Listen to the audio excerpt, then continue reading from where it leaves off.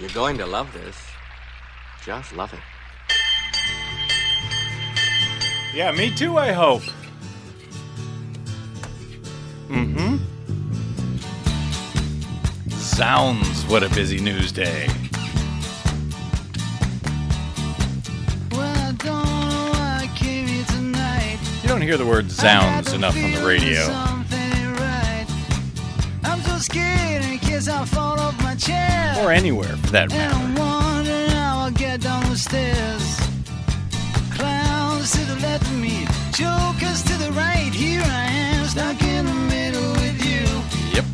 Yes, I'm stuck in the middle with you. Yes, I am stuck in the middle with you once again on the BradCast, live from Los Angeles.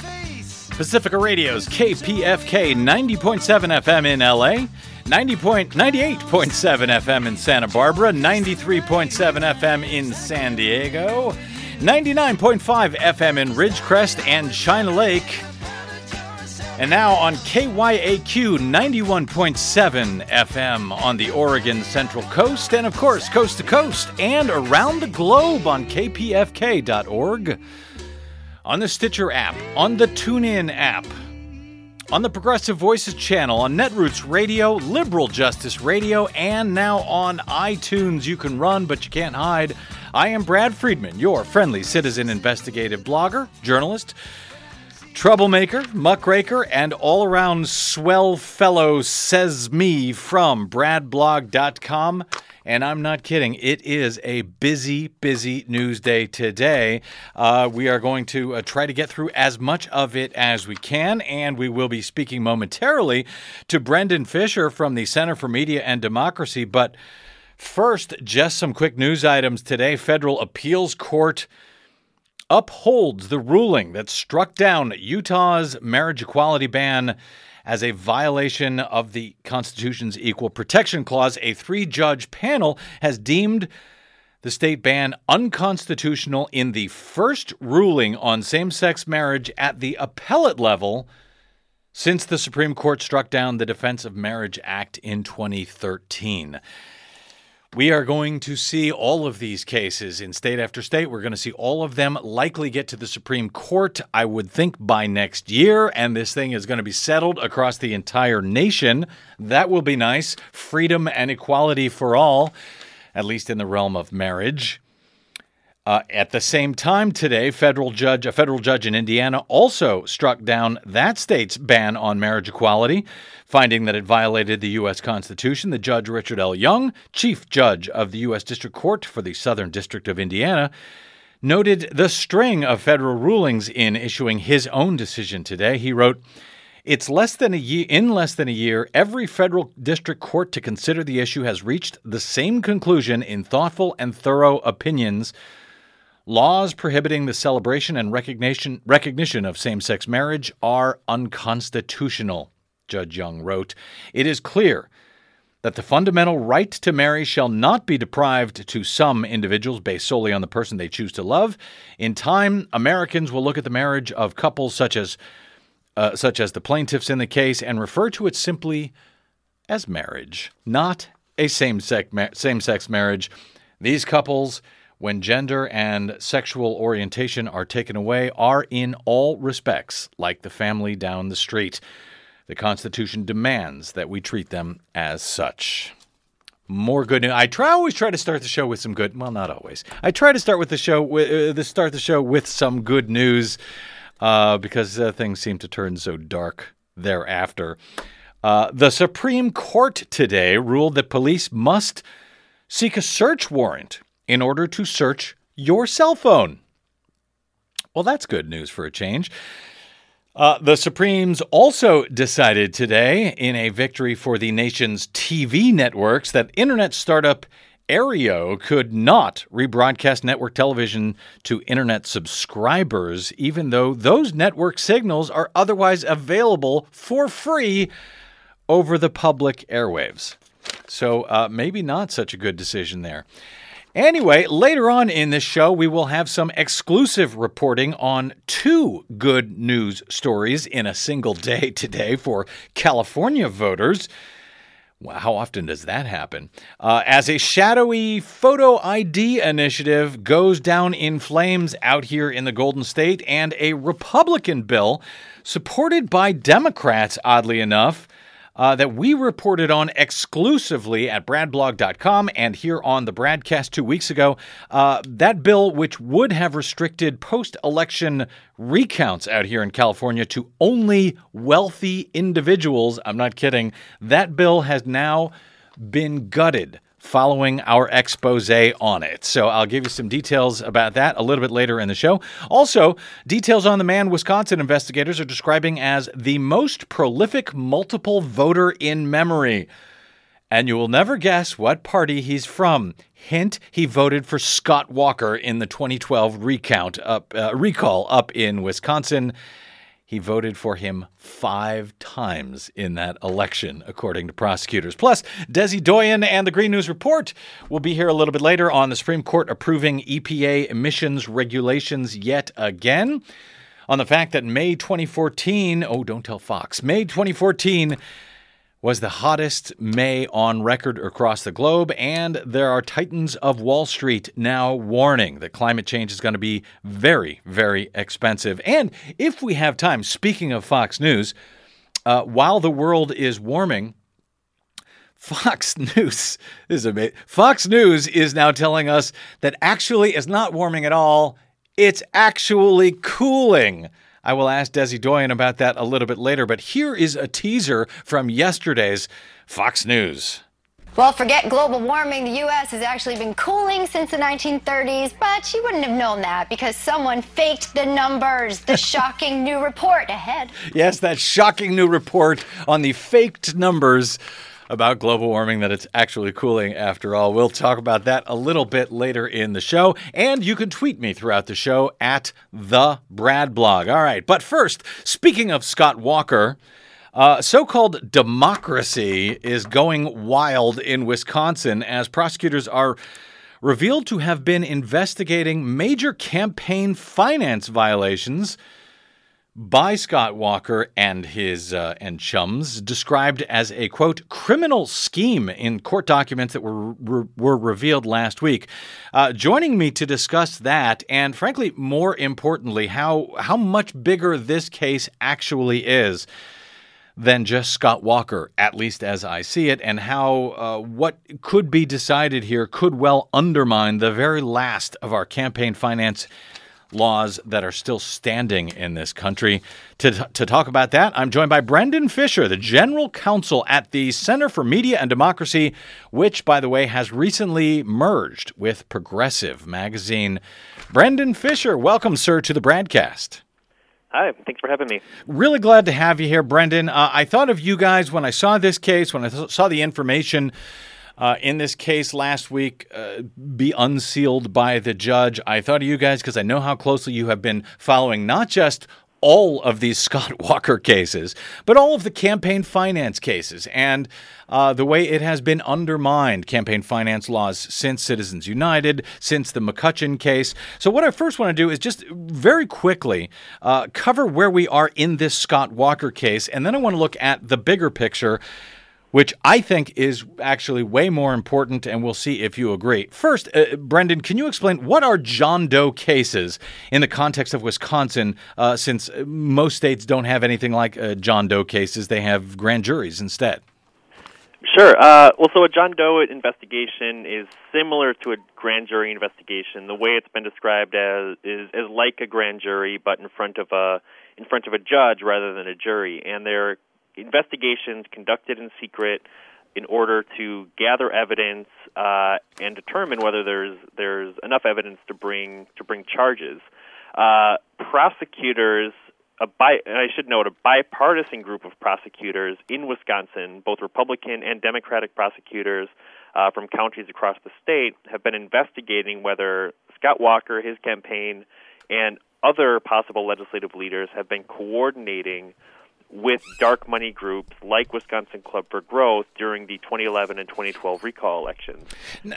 And now, just to clarify, this new John Doe case, this is separate from an earlier one, a first John Doe case when a couple of years ago now, when I think 6 or so staffers of Scott Walker, his top staffers, before he became governor, when he was the Milwaukee County executive, they were charged or they pled guilty to campaigning on county time using a secret email network that was built in the actual executive offices just about 20 feet from Scott Walker's office to communicate with each other, to work around open records laws and so forth. Somehow Walker personally escaped those charges while everyone else around him went down. But now we have this new case that you mentioned, Brendan Fischer, in which all of these groups, these so-called outside groups, back in 2012, during the infamous recall election of Scott Walker, they were working together. But now we also learned that they were not only coordinating with each other, they were coordinating with Scott Walker himself, with the candidate that used to be illegal, right? Yeah. Well, I mean, I would argue that it is still illegal, and it's largely uncontested that coordination between candidates and politicians is illegal. It's pretty clearly illegal under federal law. You mean between candidates and outside groups? Yeah, between candidates and outside groups. Right. And the reason for that is that even after Citizens United, even under the far-right John Roberts court, contributions to candidates can be limited, and contributions can be required to be disclosed. And that's the case under Wisconsin law. You can't give more than $10,000 to a gubernatorial candidate, and if you give a contribution, it has to be disclosed. But in the wake of Citizens United, you've got these independent groups like Wisconsin Club for Growth that can accept unlimited donations and, for the most part, don't have to disclose anything. Go ahead. If a candidate can work directly with a group like that, then the candidate contribution limits and the disclosure requirements are meaningless. Because you can ask a donor for $1 million contribution, just give it to this group, and I'm going to tell this group how to spend it. And the value to the candidate is the same as if there was $1 million secret donation directly to Scott Walker's campaign, and it's all happening in secret. It's a huge potential for corruption, and that's even further than the John Roberts court would like us to be. It's much further than anything they've ever endorsed.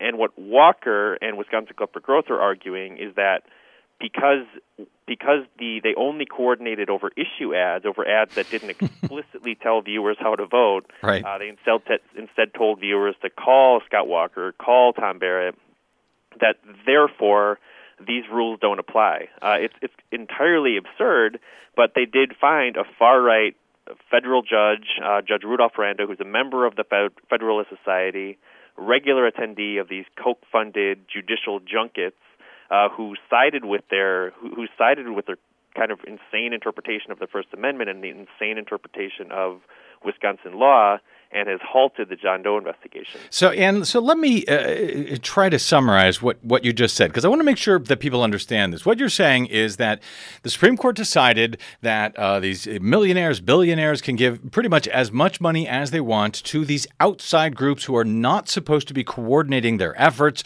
their ads, etc., with the candidate. In this case, the candidate was Scott Walker and some other candidates who are running in the 2012 recall elections that happened after Republicans up in Wisconsin essentially, began taking away union rights up there. And so these groups, they can only give a small amount of money to the candidates, or these billionaires, these millionaires, these Koch brothers funded outfits, but they can get as much money as they want to these outside groups, and these outside groups don't reveal who their donors are because they are nonprofits under the 501c4 regulations of the tax code of the IRS. So they're supposed to be social welfare organizations. They're not supposed to be political groups. And yet They begin doing campaigning. They begin, as we learn in Wisconsin, coordinating with the candidate. But now these groups are saying, oh, that's okay. We're not violating any campaign laws because the only commercials that we're running and that we're coordinating with Scott Walker, they're not actually commercials that tell people who to vote for. They're more like commercials that say Scott Walker is the savior incarnate. Tom Barrett, his opponent, totally sucks. Have a nice day. This commercial is not paid for by Scott Walker. And that's essentially the type of ads, because they don't specifically say vote for Scott Walker. They just say Scott Walker is wonderful. They think they can get away with this. They think this is their First Amendment right, and that this investigation by prosecutors who charge that this is actually all illegal, that actually the prosecutors are violating their First Amendment rights. Do I have that all correct, Brendan? Yeah, that is exactly correct. And even in Citizens United, the court reasoned that we're going to strike down limits on independent groups. We're going to strike down limits on fundraising and spending by independent groups under the theory that the lack of coordination undermines the value of those independent expenditures to the candidate. So the independence was really key. The independence of the group from a candidate was really key in Citizens United. The other thing I'll raise here, what Walker and his allies have been saying about this investigation is that it's completely groundless, completely baseless, not grounded in any sort of Wisconsin law, and it's a partisan witch hunt. And they say that despite the fact that the prosecutor leading the overall investigation is a Republican who was on George W. Bush's short list for a U.S. attorney appointment, and he swore under oath in court that he voted for Scott Walker in 2012. So this is a guy that voted for Scott Walker in 2012, looked at the evidence of coordination, and looked at Wisconsin law, and agreed that there were possible criminal charges here, and has led this investigation. But that hasn't stopped Walker and his allies and friendly media organizations like the Wall Street Journal editorial board from attacking the investigation as a partisan witch hunt. And it hasn't stopped them, well, at least they haven't gone on record to complain that the judge in the matter, who was newly on this case, that he was partisan, despite the fact that this judge, as you said, Brendan Fischer, was attending these meetings, these super secret summits with the Koch brothers, who fund the very outfits that are now being investigated and who are now trying to claim that their First Amendment rights are being violated because, hey, they weren't doing anything other than educating the public on social welfare issues like who is a really great governor and who should never be voted for. This is amazing to me because this is going to have effects across the entire country if these groups are successful in their pushback against the prosecutor. Now, Brendan, I want you to tell me somewhere here that I have it wrong. We've got in 2010, Citizens United, the Supreme Court rules that corporations can spend as much money as they want, essentially, on elections through these third-party outside groups, through these so-called 501c4 social welfare organizations that don't have to report their donors. That's what people call dark money. Then, earlier this year, the Federal Election Commission, the Republicans on the FEC, refused to enforce campaign finance laws against Karl Rove's Crossroads GPS, which we reported here on the BradCast and a Brad blog.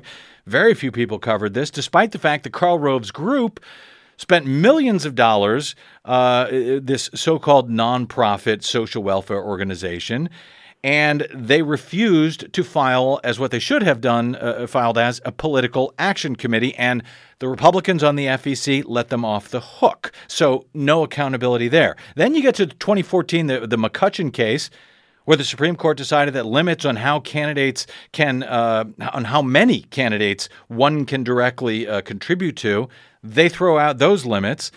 Then the FCC refused. The FCC, the Federal Communications Commission, refuses to take action on the use by right-wing corporate radio outlets up in Wisconsin who blatantly promoted Scott Walker during that recall and recruited volunteers over the public airwaves. And when his opponent, Tom Barrett, tried to get public, his supporters tried to get equal time, they were told no.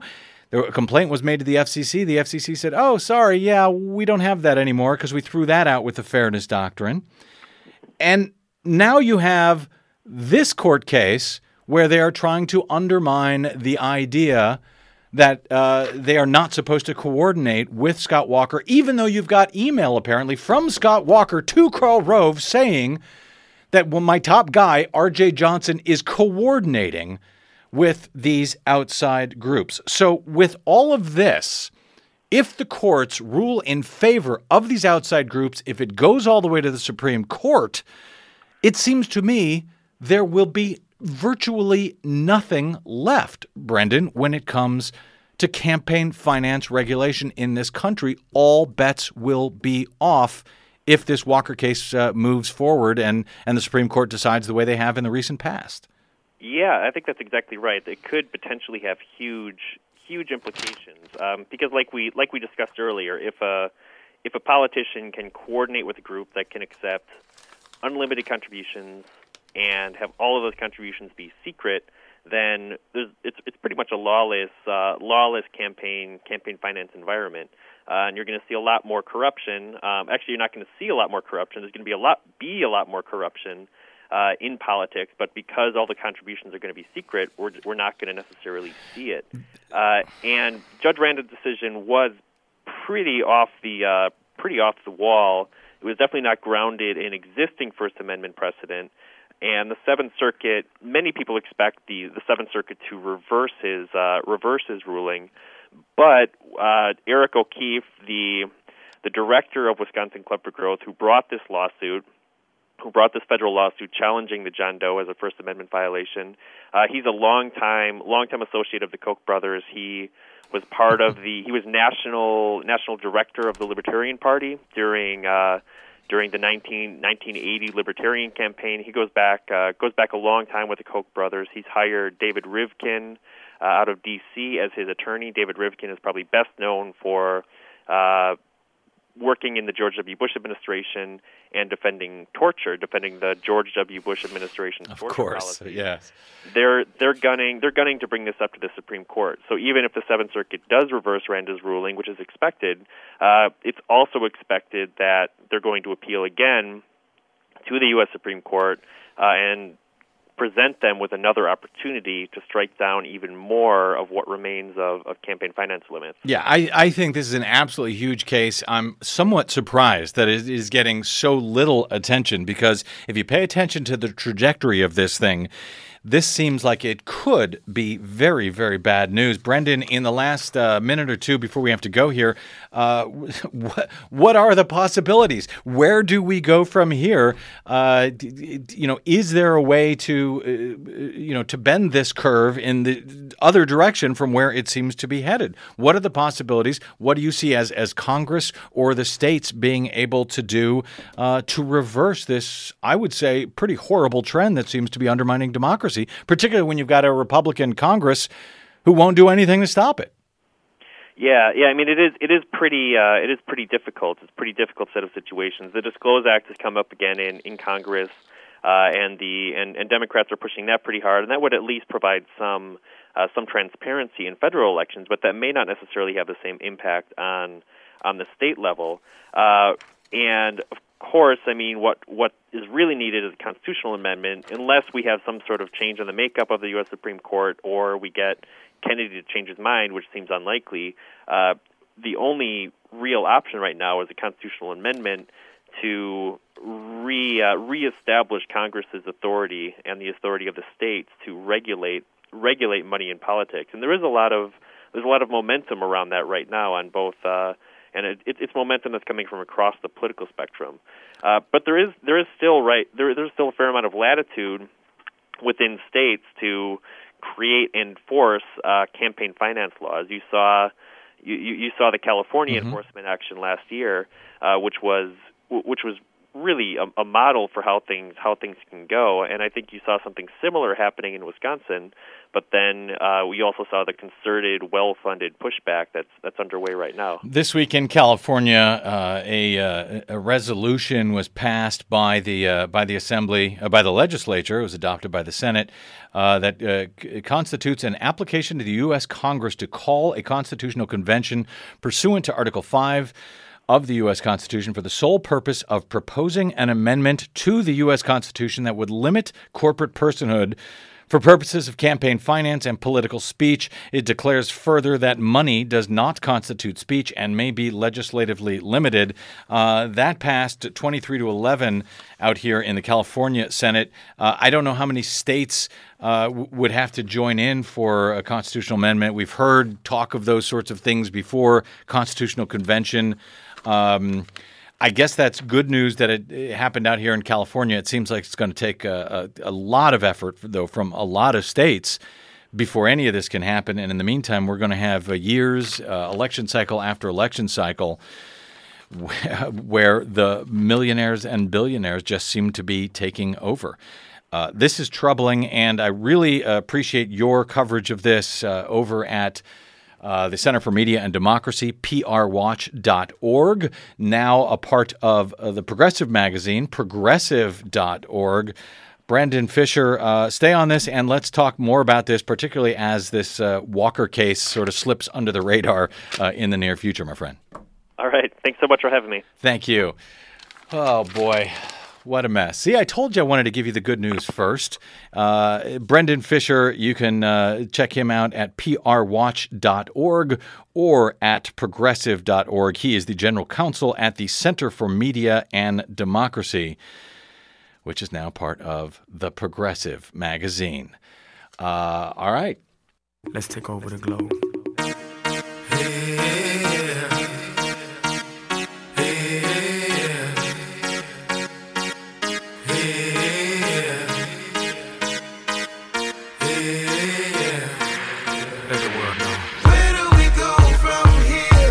Question. World, tell me, please. Where do we go from here? I want the world to tell me, please. Where do we go? Where do we go? All right. I know where we go. We go to a quick break, and then we come back with much more BradCast straight ahead, including some more news out of Wisconsin and some good news for a change out of California. So, hang in for that. I was going to say things could get worse, but no, we'll try to make them better. Plus, Desi Doyen in the Green News, she'll be joining us in a little bit. Stay tuned. You're listening to the BradCast on Pacifica Radio. Needs me. I'm here to show the world what it is to make something from nothing. Yeah, for sure. I'm here to show the world what it is to do good business. How I blew it out. I'm here to show the world that money don't buy happiness. Believe me, I know. But just one thing, when I show the world, I just want to know. The Quadrennial Men's World Cup Soccer Tournament is recognized as the most popular spectacle in the world. Pacifica Radio has special coverage of this year's tournament called The People's Game, which looks at the political, socioeconomic, and cultural issues surrounding the tournament, as well as the games on the field. It's sports coverage like only Pacifica can do. You can find the daily People's Game radio shows at www.thepeoplesgame.org. And you can also follow the People's Game 2014 on Facebook and Twitter. From the demonstrations in the street to corporate critique to the best coverage of the World Cup anywhere, check it out at thepeoplesgame.org.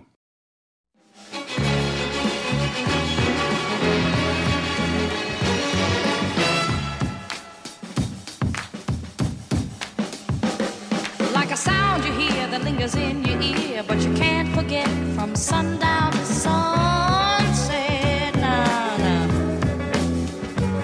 It's all in the air, you hear it everywhere. No matter what you do, it's gonna grab a hold on you. California soul. California soul. Yeah. All right, we'll give you some good California news as promised shortly. But first, while we're still in Wisconsin for a moment, welcome back. This is the BradCast. I'm Brad Friedman on KPFK. You may remember back during the 2012 election cycle, there were so many cases of voter fraud and voter registration fraud by Republicans, even very, very, very high-profile ones. Yes, I'm talking to you, Mitt Romney. That we found ourselves at bradblog.com dubbing it the year of GOP election fraud. Well, it looks like there was even more GOP election fraud back in 2012 that we didn't notice because it has only come to light this week. This was back in 2012 in those recall elections, the Wisconsin recall election of Republican Scott Walker that we were talking about in the last segment, and a number of state senators, as well as the incredibly close Supreme Court race out there in Wisconsin that became a proxy battle between Walker supporters and opponents. We learn that Robert Monroe, a 50-year-old Shorewood, Wisconsin health insurance executive, was charged on Friday with 13 felonies related to his voting a dozen times in 5 elections between 2011 and 2012. He's described by investigators as the most prolific multiple voter in memory. Listen to this. According to the complaint against him, Monroe cast 2 ballots in the April 2011 Supreme Court election, 2 in the August 2011 Alberta Darling recall election, 5 times he voted in the Scott Walker-Tom Barrett recall, 1 illegal ballot in an August 2012 primary, and 2 ballots in the November 2012 presidential election. In the presidential election, Monroe cast an in-person absentee ballot in Shorewood, Wisconsin on November 1, and then he drove a rental car to Lebanon, Indiana, where he showed his Indiana driver's license because Indiana was the first state in the Union to have photo ID voting restrictions at the polling place. So he showed his Indiana driver's license to vote in person on Election Day on November 6th, and thus voted at least twice in that election, once in Indiana, once in Wisconsin. Monroe owns a house out there in Indiana. The 26-page criminal complaint was filed Friday in Milwaukee County Circuit Court, is being prosecuted by Assistant District Attorney Bruce Landgraf, one of the prosecutors involved in the John Doe investigations of Governor Scott Walker's staff when he was county executive, and the now, for the moment anyway, halted probe into fundraising by Walker's gubernatorial campaign that we discussed in the last segment. Monroe claimed to have a form of temporary amnesia, and he did not recall the Election Day events when he was confronted by investigators. Each of the 13 counts carries a penalty of up to $10,000 in forfeitures and 3.5 years in prison for a total of $130,000 and 45.5 years. I hope he gets every single one of them. If convicted of a felony, also, he would lose his right to vote. Now, for all the people saying, oh, well, that's why we need photo ID restrictions at the polling place, guess what? None of this would have been stopped by photo ID restrictions at the polling place. As I mentioned, Indiana already has it. That didn't stop this guy, Monroe, from being able to vote there. Neither did it stop the Indiana Secretary of State, Charlie White, from committing voter fraud. He was the Secretary of State, the chief election official in Indiana in 2011, was found guilty of 3 counts of felony voter fraud himself, voting in a place where he didn't actually live. Yeah, it was the same thing Mitt Romney did, by the way, in the 2010 Senate special election up in Massachusetts. In the case of what this guy did in Wisconsin, almost all of it was done by absentee ballot. And, of course, these photo ID laws generally have nothing to do with absentee voting. They only take effect at the polling place. So, no, photo ID wouldn't have stopped that from happening either. It would, however, have stopped up to 300,000 voters in Wisconsin, legal voters, from being able to vote at all, as a federal judge recently found up in Wisconsin when he struck down the Republican polling place photo ID restriction as a violation of the U.S. Constitution and a violation of the Federal Voting Rights Act. So much irony, so much to unpack. I'll let you guys figure it out, because there's more to cover here. Meanwhile, as we do move back to California and the shadowy photo ID voter initiative that had been set, they had been working, they had been trying to get this ballot initiative onto the November ballot out here in California, liberal California. Keep all of those vote-frauding Democrats from being able to cast a ballot. You know, the people who are discriminated against by these laws, the elderly, the minority, the students, the poor. As a matter of fact, this initiative, which had gotten the okay from the Secretary of State out here in California to go out and collect signatures, had to collect about 500,000 signatures to get this thing onto the November ballot. This particular initiative, it was very detailed, about 7 pages, and it completely rewrote the election code to require a photo ID at the polling place, as well, by the way, as copies. You had to make a Xerox copy of a photo ID for absentee ballots, for absentee mailing, or your vote would not be counted. In this case, it would have required either it had a lot of restrictions on the type of photo ID. It had to be a U.S. or California state issued ID with a photo with an expiration date, but it could not include student IDs, even if it was from a student, from a school, from a state-run school. Those, for some unspecified reason, those wouldn't count.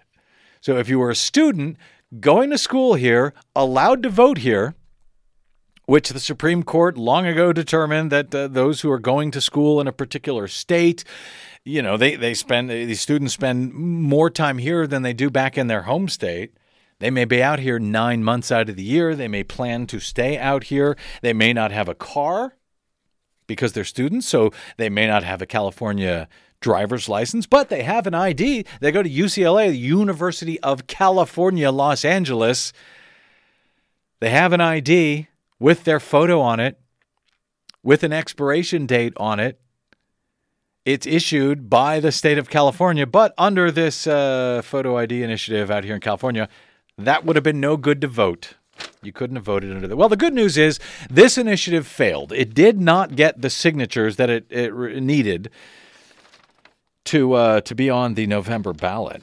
But we looked into it a little bit at bradblog.com, trying to figure out who the hell these people were. They've got a website called guardmyvote.org.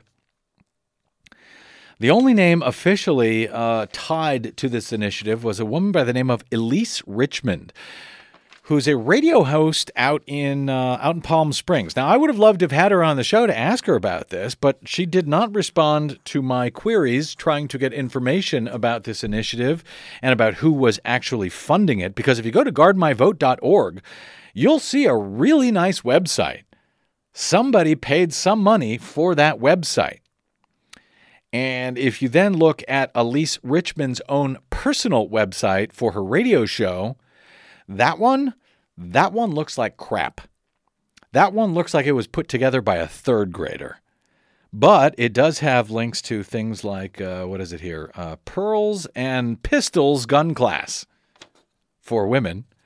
It has a link to Glenn Beck's expose of the nefarious Agenda 21, which is a decades-old United Nations initiative detailing guidelines for sustainable development, which right-wingers have somehow conned themselves into believing is a massive evil conspiracy to imprison and enslave the globe with one world government or something like that. So that's Elise Richmond's website. And then there's this really, really nice website for guardmyvote.org. Who funded it? We don't know. But it turns out, because her name is not even on this website, so it turns out it's a website lists nobody's name. It doesn't say who funded it. It doesn't say who's behind the initiative. It doesn't even say Elise Richmond's name, which we only have because the documents that were filed with the Secretary of State, which I have linked at bradblog.com, show her name, show her as the one submitting this initiative for approval. But obviously from her radio website, she is a far right-winger. In one article, she referred to Barack Obama and Michelle Obama as, quote, in all caps, by the way, the Sun King and the Ghetto Fashion Queen. That's Barack and Michelle Obama.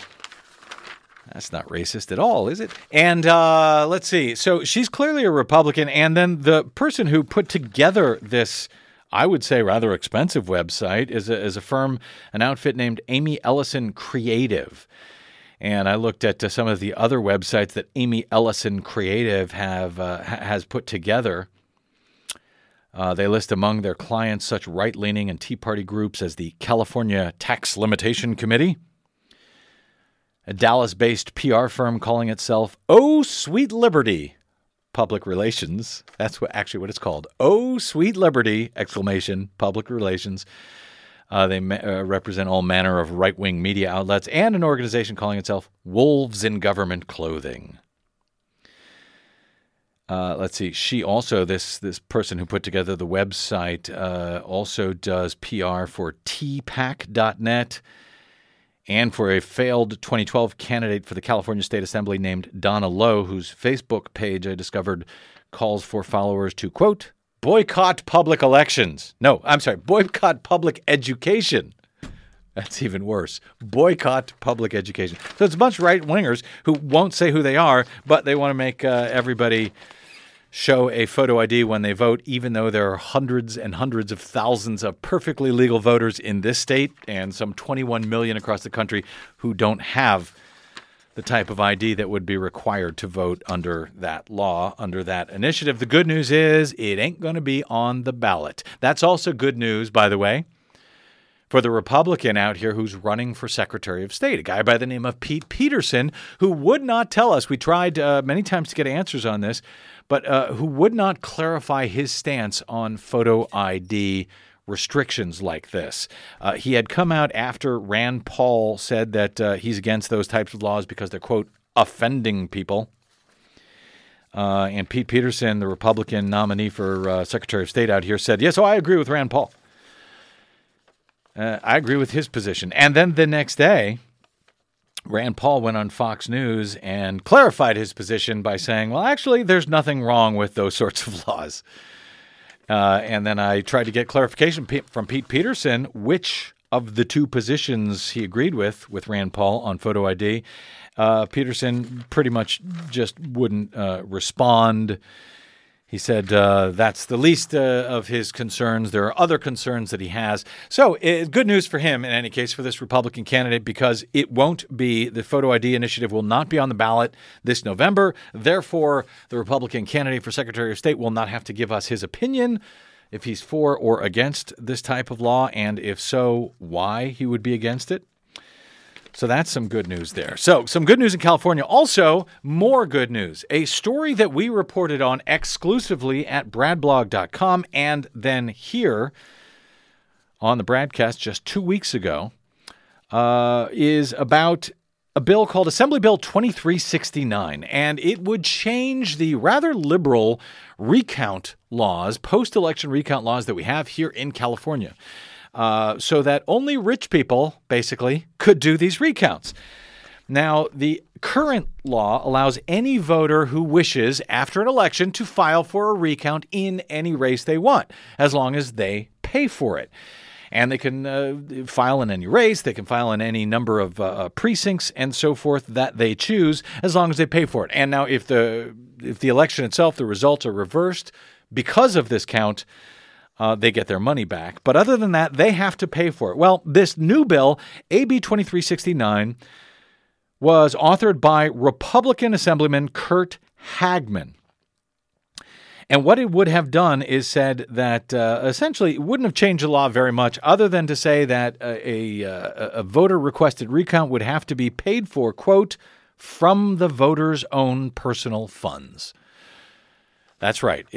Sometimes these recounts cost tens, if not hundreds of thousands of dollars, and it would have had to come from the voter who filed the recount. The voter could not have collected money, could not have taken donations to pay for this recount, could not have pooled money with other concerned voters. According to AB 2369, it would have had to come from, quote, the voter's own personal funds. Now, I spoke with Kurt Hagman's office, and they told me that it was because they thought there should be transparency on these recounts, that we should know who's funding them. I tried to point out the fact that does it really matter who's funding them, given the fact that when these recounts happen, they're done by the county. A count is a count. A vote is a vote. They're done transparently. They're done publicly. It doesn't really matter who's paying for them, it seems to me. But also this bill would end up making it so that only really, really wealthy people could afford to ask for a recount. Nonetheless, the bill passed in the state assembly, which is dominated by Democrats. And for some reason, Democrats came on and supported this Republican bill. It passed the assembly by an astounding 66-7 vote. In the assembly, it has gone on to the Senate, where it will be looked at in committee. And then we noticed the bill and wrote it up and exposed all of these concerns about it 2 weeks ago, talked about it on this show. The California Voting Rights Task Force jumped in and started sending letters in opposition to the bill.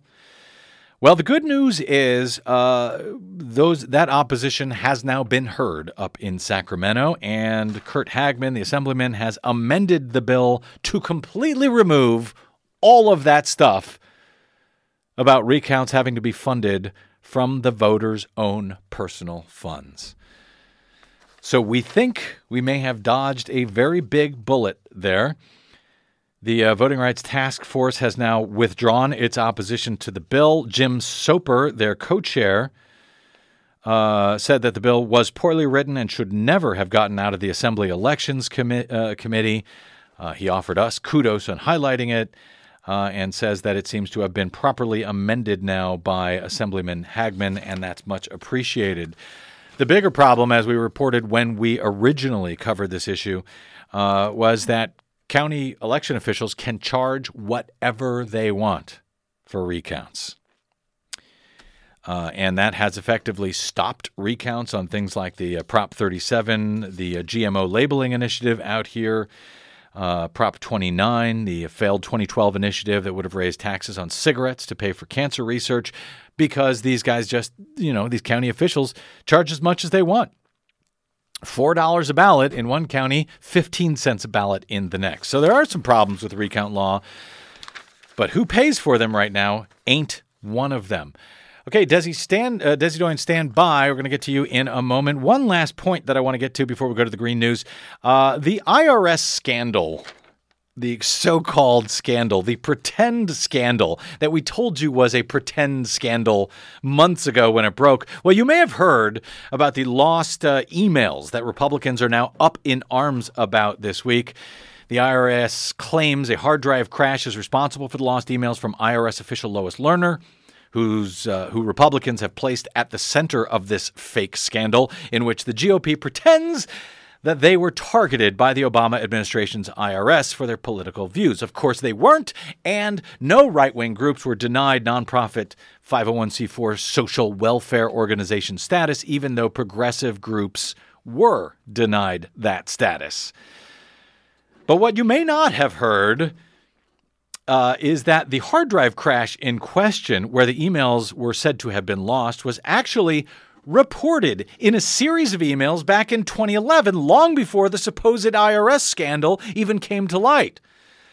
So when you see over the last few days, Paul Ryan, Darrell Issa, other Republicans racing to any camera they can find to express their outrage about these missing emails, while not bothering to tell the American public that unless the Obama administration has a time machine allowing them to travel back to the past, there is no mystery or nefariousness concerning those lost emails. Never mind that those very same Republicans didn't give a hoot about millions of emails that the White House said they lost.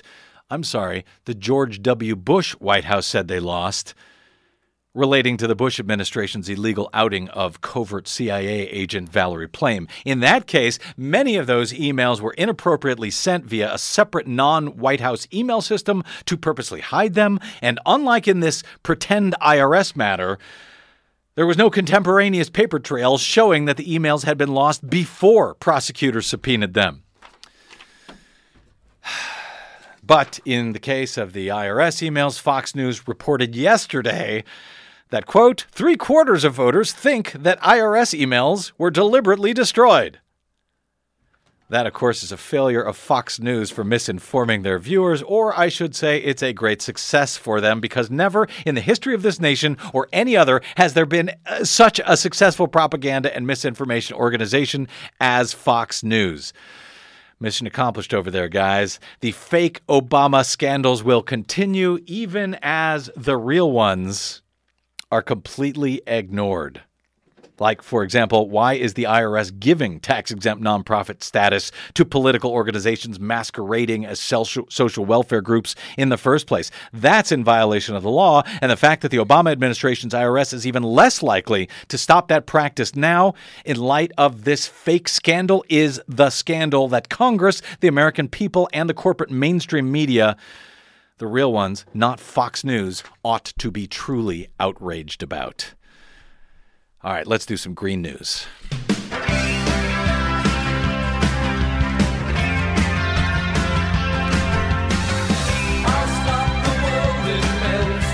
Okay, Desi Doyen, running late as usual. Yes. Lots to cover today, but I promised, I teased this. I want to play this because this was Fox News yesterday telling us the globe is not warming. The globe is cooling, and so you have got something to answer for here. Here's what they said yesterday on Fox News. 1934, that's the hottest year on record in the United States, at least until NASA scientists fudged the numbers to make 1998 the hottest year to overstate the extent of global warming.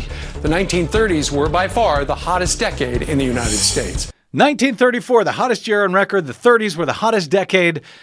NASA lied. They've been fudging the numbers. They've been lying all along. You've got some splaining to do, Desi Doyen. Completely untrue. None What? of that is true. So what NASA did was NASA actually moved some temperature stations and actually changed the way some data was gathered. They put that very transparently. It was posted. It was published. It was peer-reviewed. There's nothing sneaky going on. There is no falsification of data. That's all, I think it's really bad that they're accusing NASA of that, but, that's what they do. And the U.S., by the way, is only one country. We only have 4% of the land mass in the world. So when it's the hottest year on record in the U.S., that does not count for the entire world. Well done. Let's do the latest Green News report.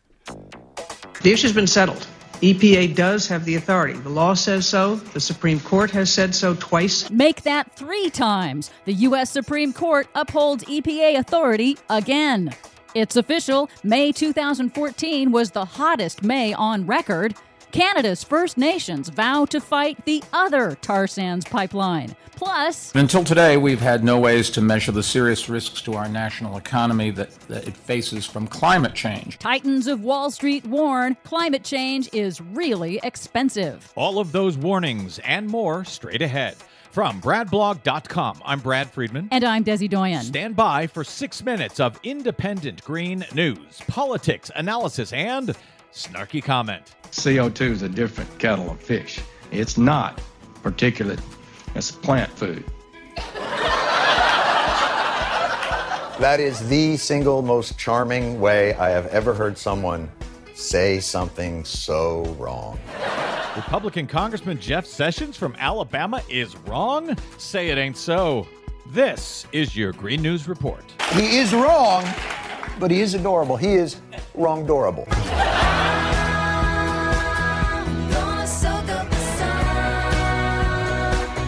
Okay, Desi Doyen, the hottest May on record. That's impossible. Fox News has just today told me that the globe has actually been cooling since the 1930s. So what new numbers are you faking now? Oh, if only that were true. That's the problem with getting your news from Fox so-called news.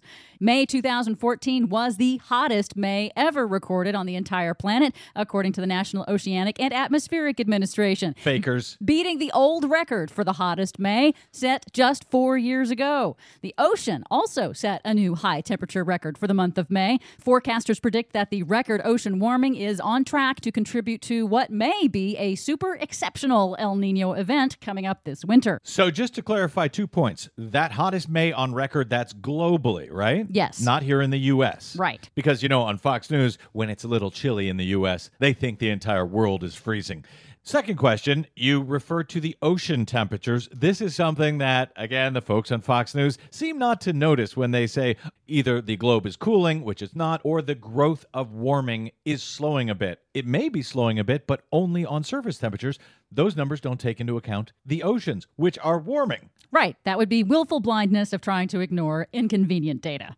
Meanwhile, the U.S. Supreme Court has reaffirmed, yet again, the Environmental Protection Agency's authority to regulate carbon dioxide emissions that cause global warming. It was a complicated split decision on Monday, but the upshot is that while the conservative wing of the court did slightly limit the potential emission sources the EPA could regulate under the Clean Air Act, they took out tiny emitters like schools and small businesses, which the EPA was hoping to avoid anyway. But the majority of the court again upheld the EPA's broad authority to regulate emissions from large industrial polluters, refineries, factories, and power plants, by far the biggest emitters. And this is the third time the Supreme Court has had to do this, and it's probably not the last. So again, to clarify, these big polluters go to court. They say carbon dioxide is not a pollutant, or at least it's not a pollutant you can regulate. The Supreme Court says yes, and yes, and yes, you can. That's right. And in fact, you must, because it's part of the Clean Air Act, so you must regulate these emissions. That's right. Got it. And the risk that climate change poses to every sector of the economy is finally beginning to dawn on Wall Street. If we act immediately, we can avoid the very worst outcomes.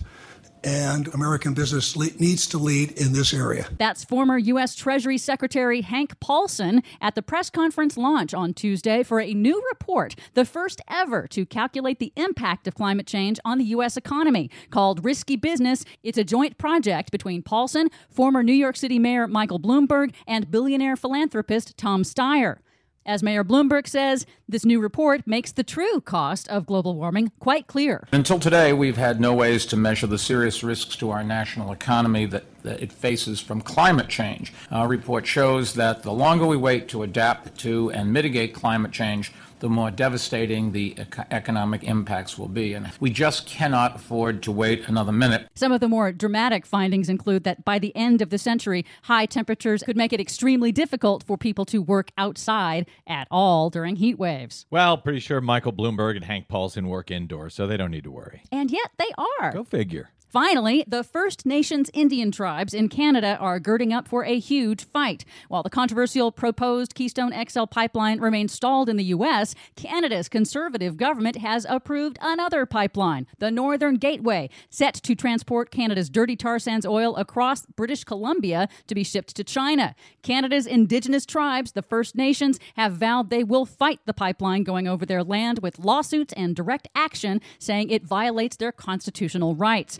The leaders say, quote, "We are the wall that the pipeline cannot pass." For much more on those stories and the ones we couldn't get to, please check out our website at greennews.bradblog.com. Follow us on the Facebook and the Twitters at Green News Report. From bradblog.com, I'm Brad Friedman. And I'm Desi Doyen. And this has been your Green News Report.